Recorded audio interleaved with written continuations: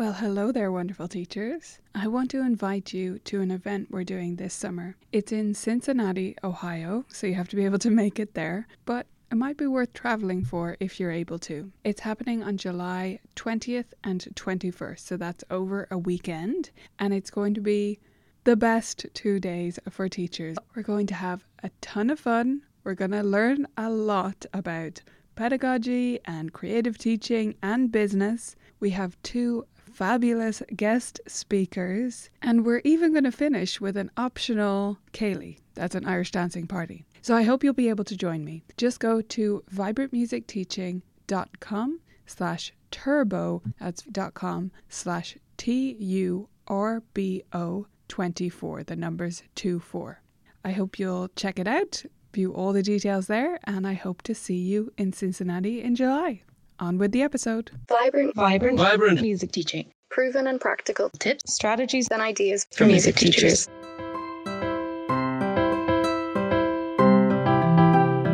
This is the Vibrant Music Teaching Podcast. I'm Nicola Canton, and this episode is all about paid holidays for us self-employed music teachers.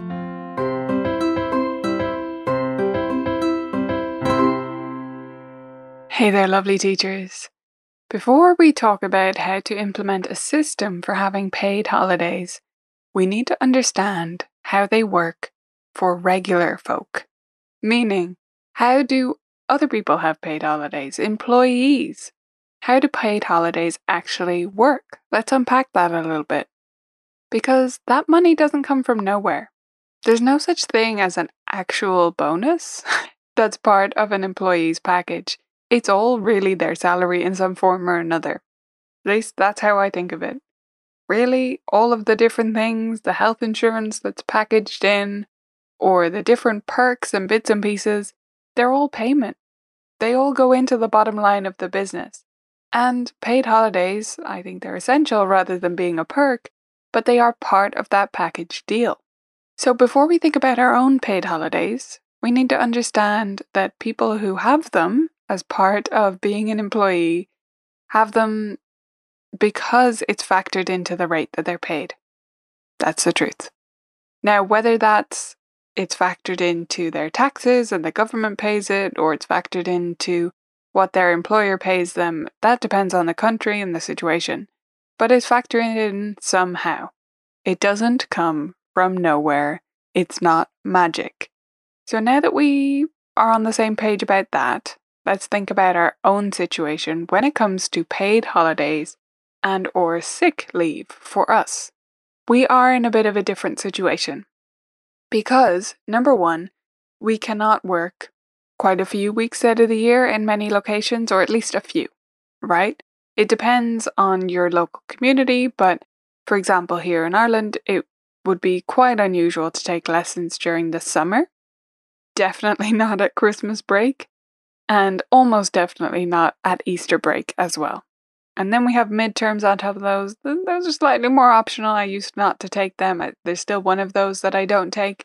But in general, we need to follow the school calendar. It will not fly with parents if we don't.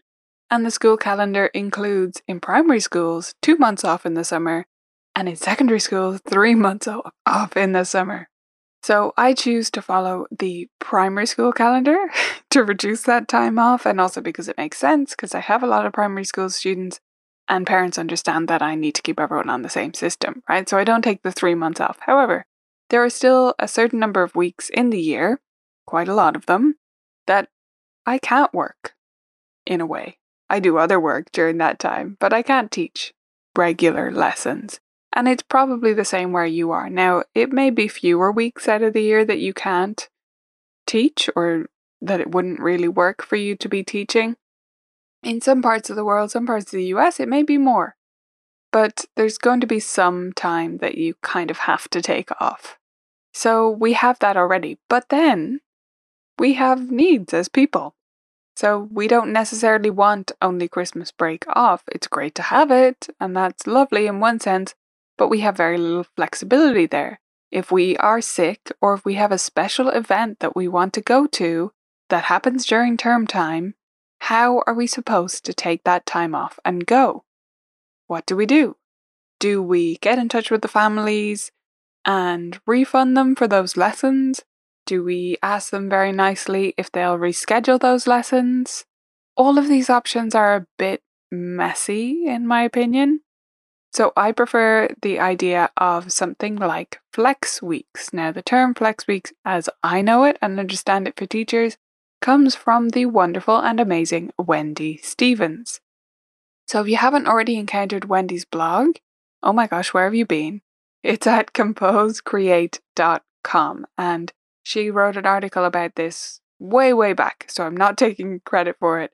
However, I did take it and put it into my own system, and so I'm hoping my additional thoughts on the basic concept of flex weeks for us teachers will be useful for you here, so you can see how I implemented it. But if you want another perspective, definitely check out Wendy's blog on that, and of course we link to that in the article that goes along with this episode. If you're not currently on that page, that's at vibrantmusicteaching.com/146. So this idea of flex weeks is basically the concept of charging for fewer weeks in the year than you're scheduled to teach. Let me break it down for you. Here's what you need to do. You need to set up a teaching calendar first of all. So this is step one. You set up your teaching calendar. If you don't currently do this as part of your year anyway, I highly suggest it for several reasons. Number one, it gives you something to give to parents. So you have this physical calendar, it looks professional, even if you do it very simply and with a template in Word or in Google Sheets or anything like that, it will still look good. And it gives you that professional appearance where you have a calendar put together, you've planned this out, and they can see that, right? It's not just in your head that it's planned out, it's on paper. So it allows you to have that professional appearance. Having a calendar also gives you an opportunity to pencil in those important dates, right? So you can pencil in the concerts, that's what I do. I also put in all of our group workshops, which happen very regularly, and I've started splitting those up by age, so I mark them clearly in different colours. And again, you can see an example of this in the accompanying article at vibrantmusicteaching.com/146. So having that calendar is great for having all those dates in.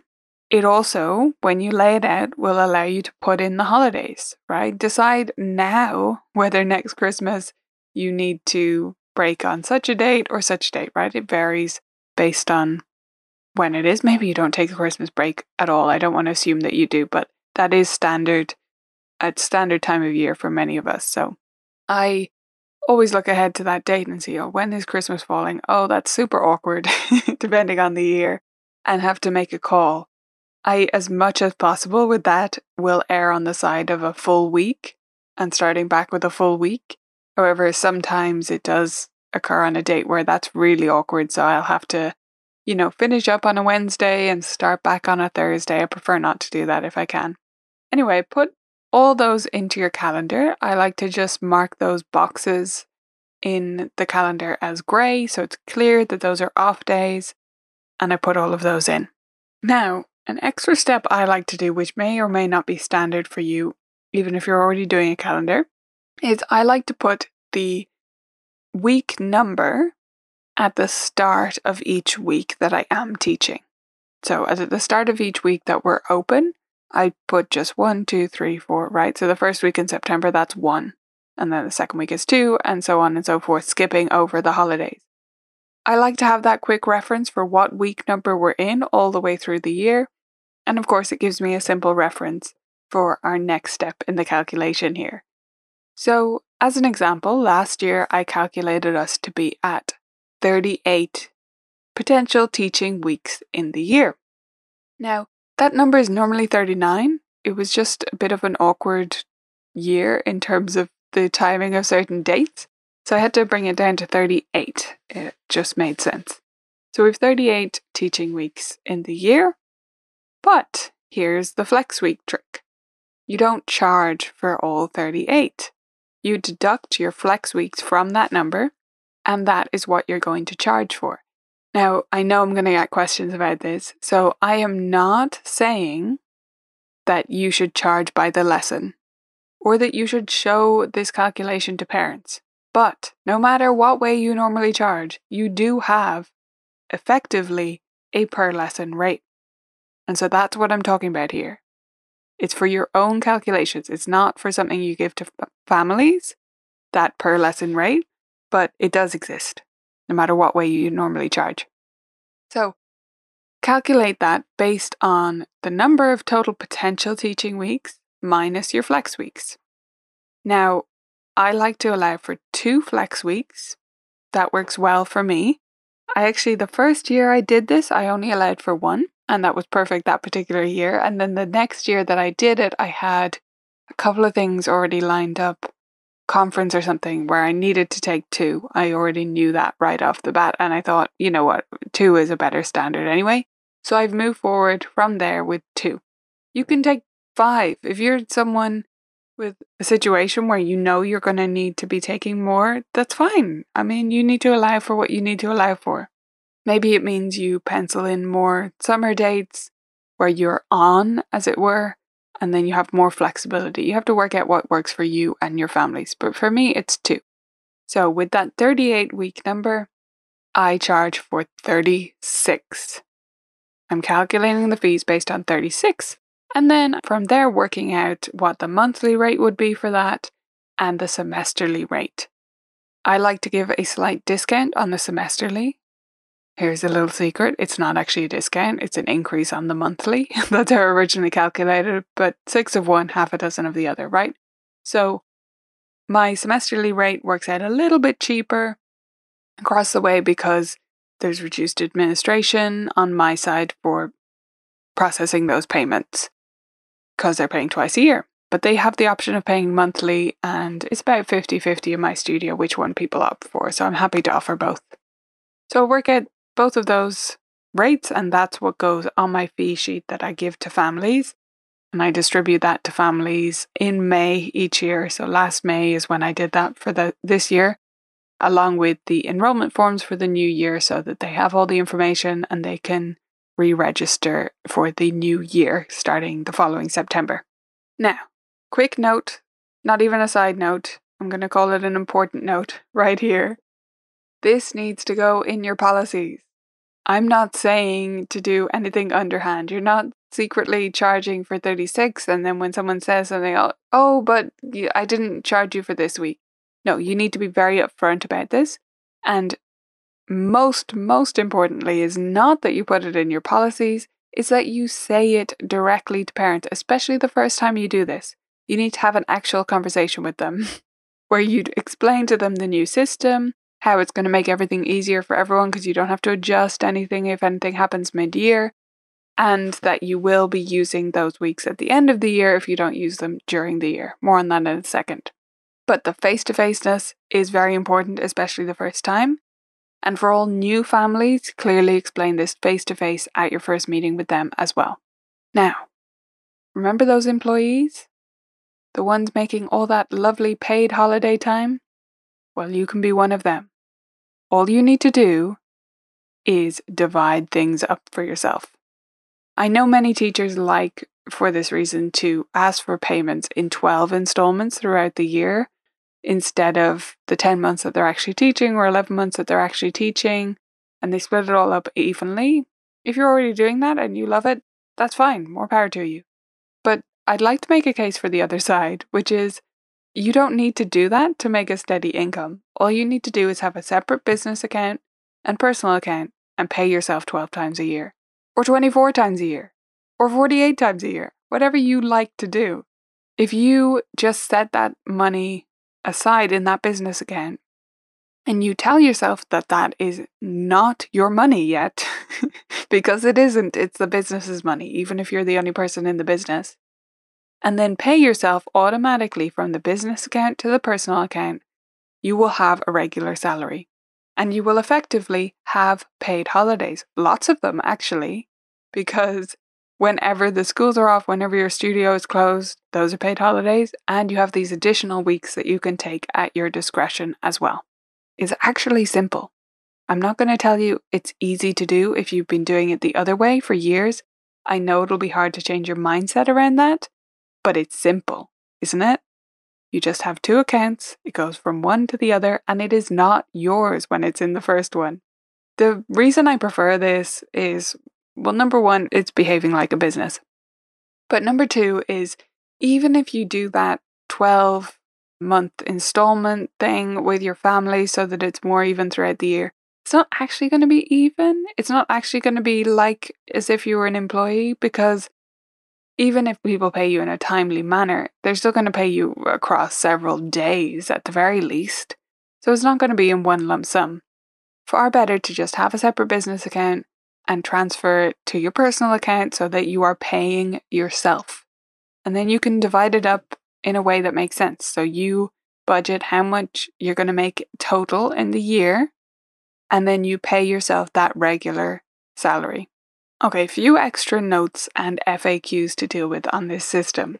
So first of all is the secret step 4, and that is that you are going to need to keep track of which days you take off throughout the year. That's the only extra consideration really that we've got here versus someone who's an employee. That's the part that really is different for you.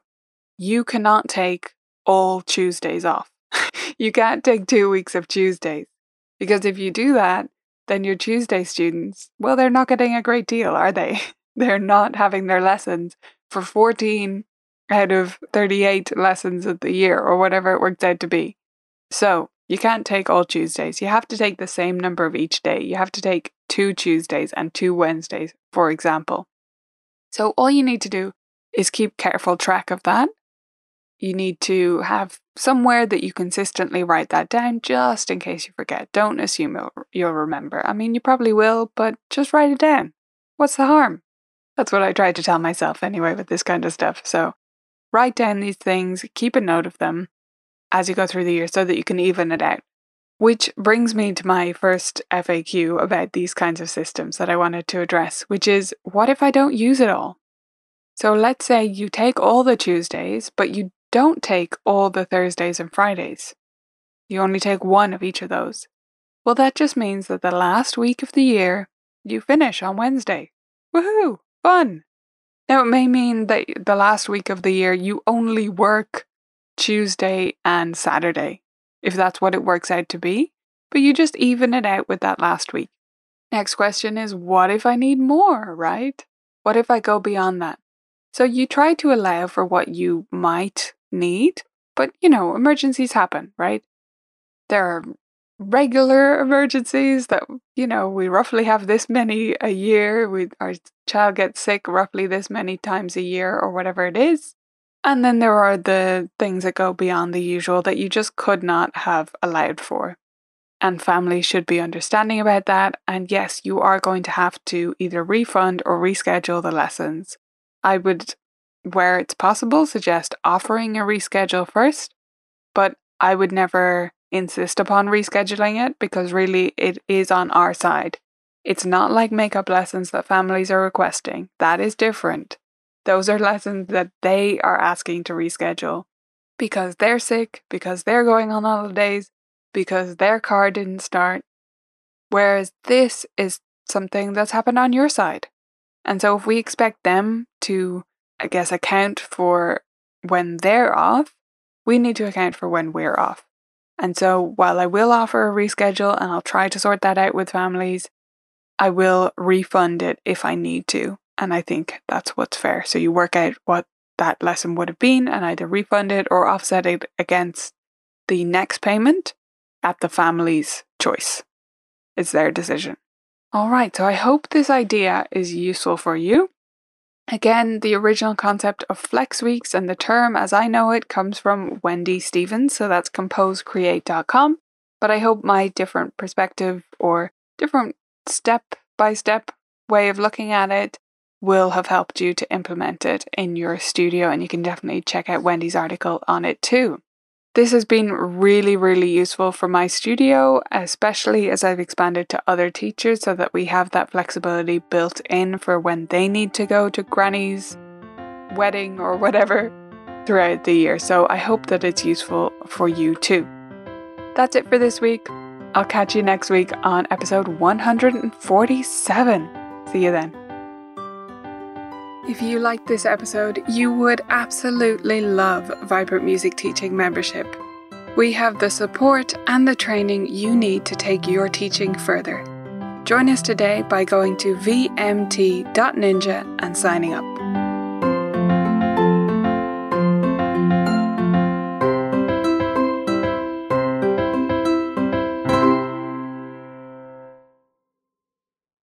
Thanks for listening to this episode of the Vibrant Music Teaching Podcast. I hope you loved it, and I wanted to pop on here one more time to remind you about our event. It's happening in Cincinnati this July, and you can get all the details at vibrantmusicteaching.com/turbo. See you there.